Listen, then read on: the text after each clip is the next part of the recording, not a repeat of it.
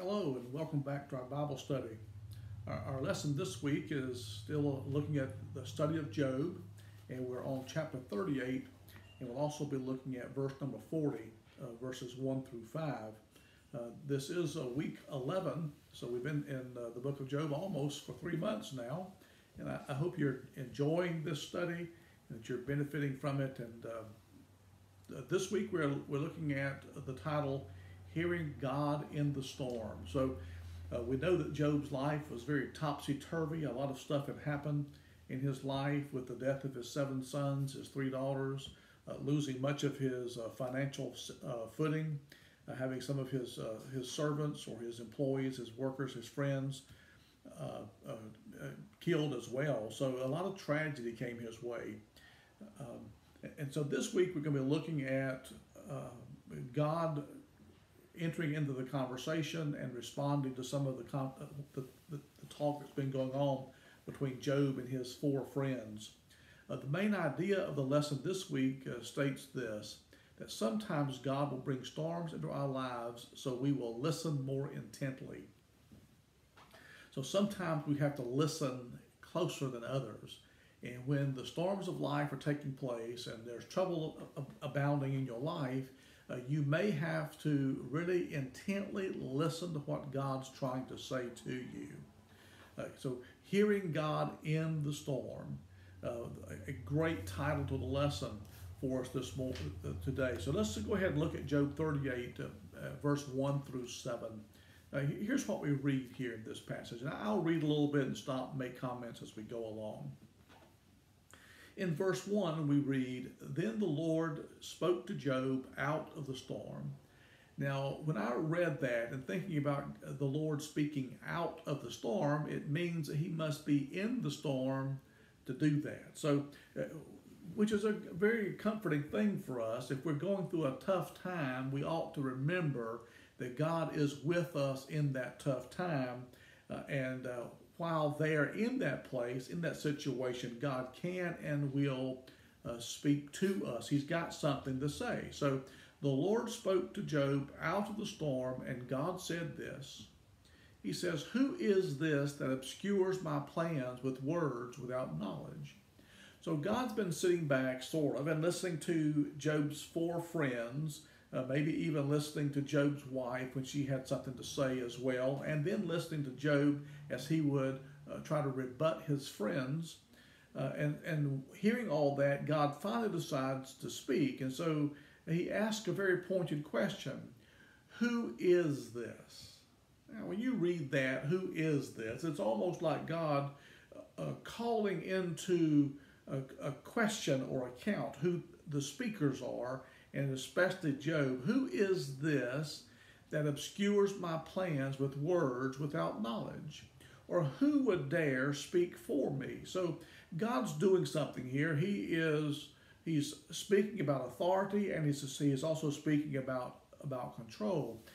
And that word obscure there is an interesting word that is used. If you were to look it up in the dictionary, you would find a definition such as this: to keep from being seen or to conceal something.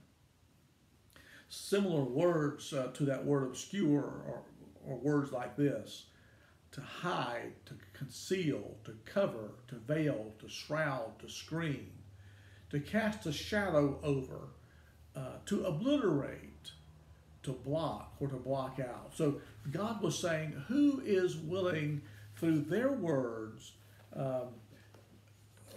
to obscure or block out what I'm doing or what I'm up to, my plan. So that's very interesting language that we find there, that God's saying, who is this that's trying to speak on my behalf without knowledge, or to advise someone without really knowing the whole story? Who is this?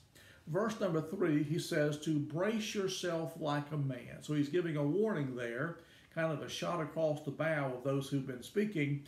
And he's letting them know that I'm about to say something that you need to listen to, that you need to hear. So God's throwing out this challenge. Brace yourself like a man.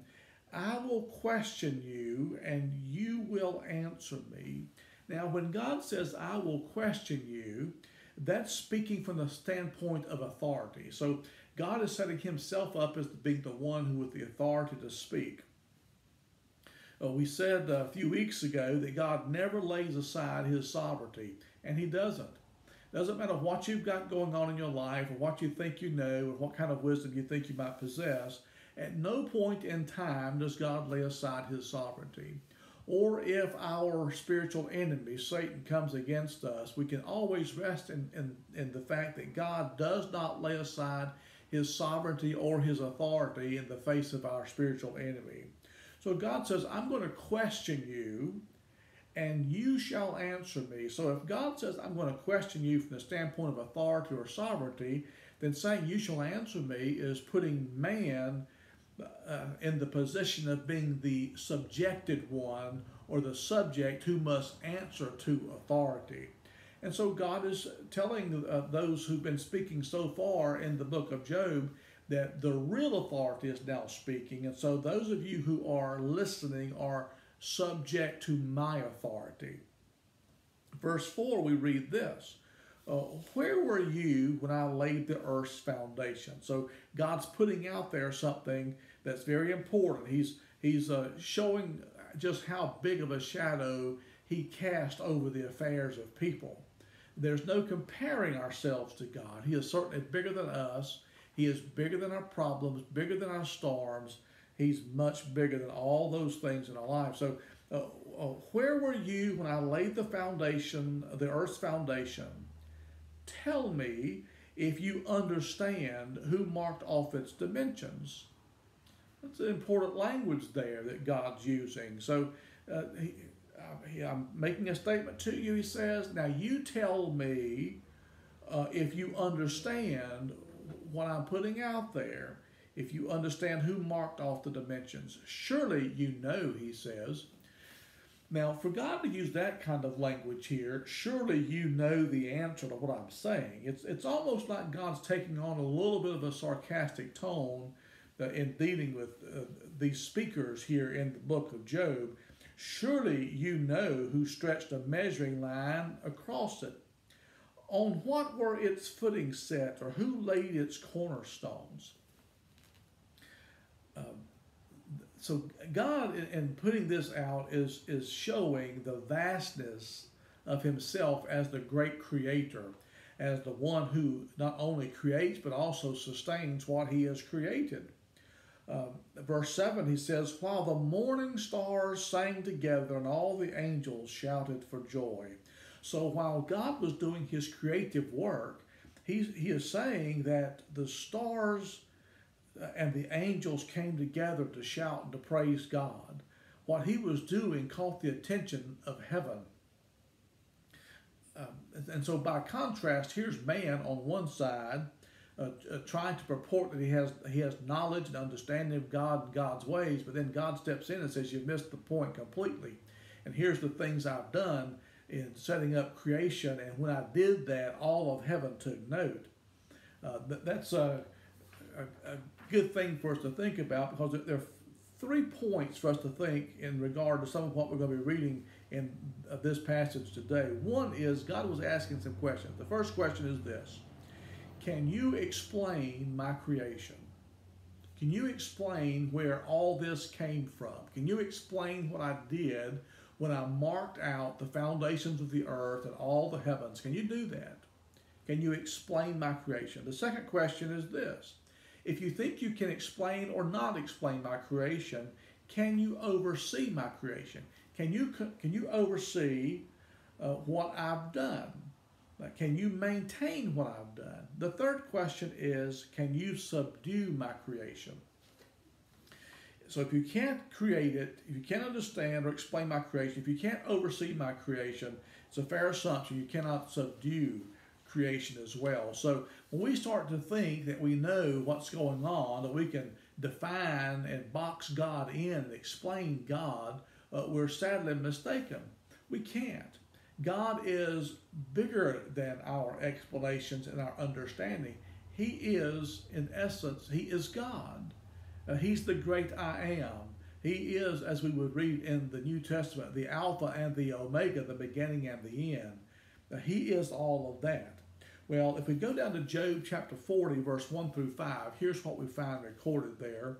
The Lord said to Job, "Will the one who contends with the Almighty correct him?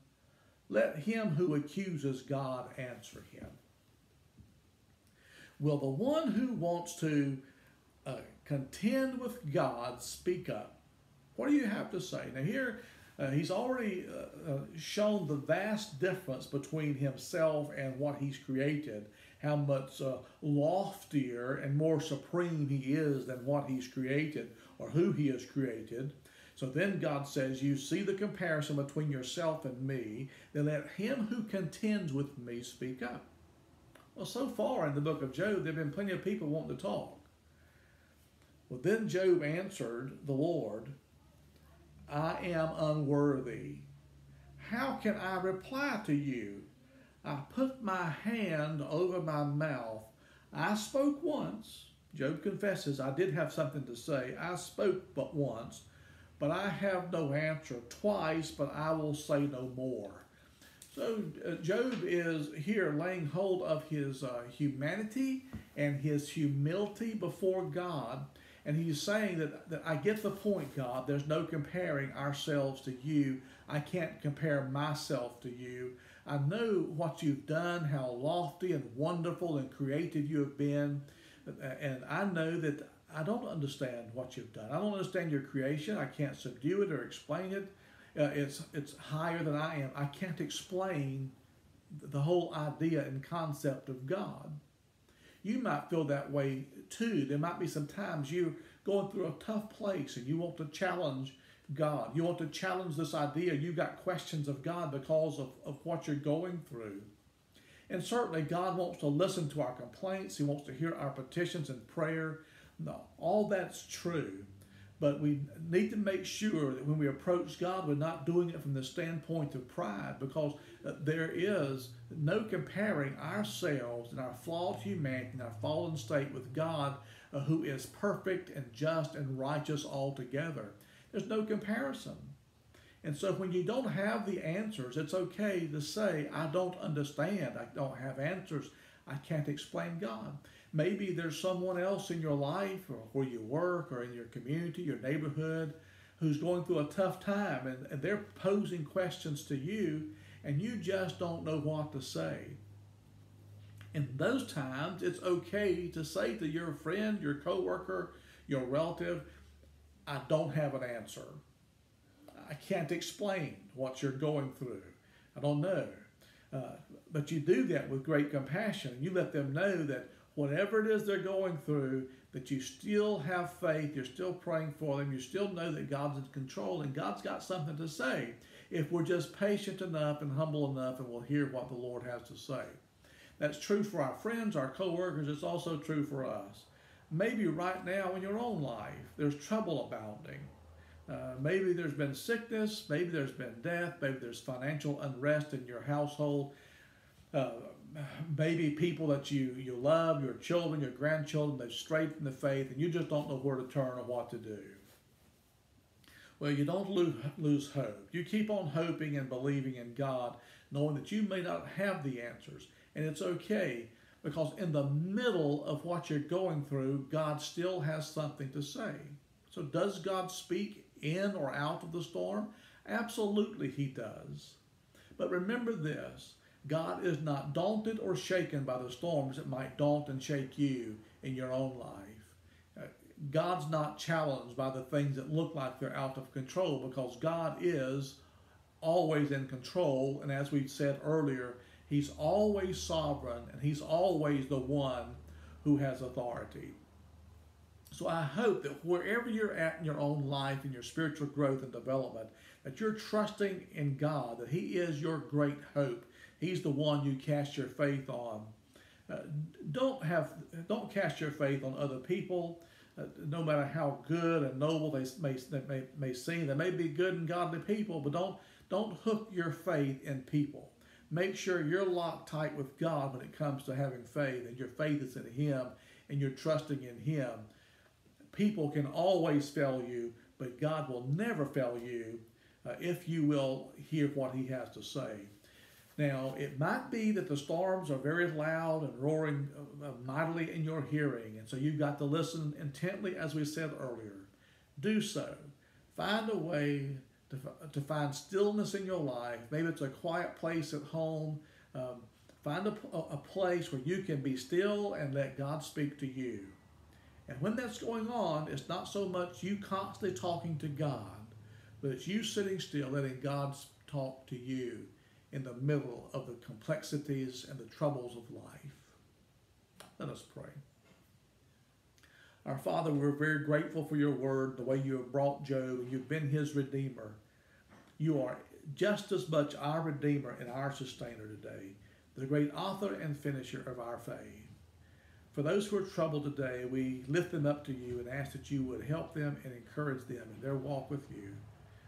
In Christ's name we pray. Amen. Well, I hope that you're having a great week and that you're finding great hope and expectation and excitement really in serving God, knowing he's in control even when we're out of control. God bless you. If you need anything, don't hesitate to reach out and let us know. Our pastoral staff and our deacons are certainly here to help you and to be a resource for you in your life. Whether things are going good and you need somebody to share good news with, or when things are going bad and you need someone to help console and hear you out in the middle of your difficult times. God bless you and keep you is our prayer. Take care.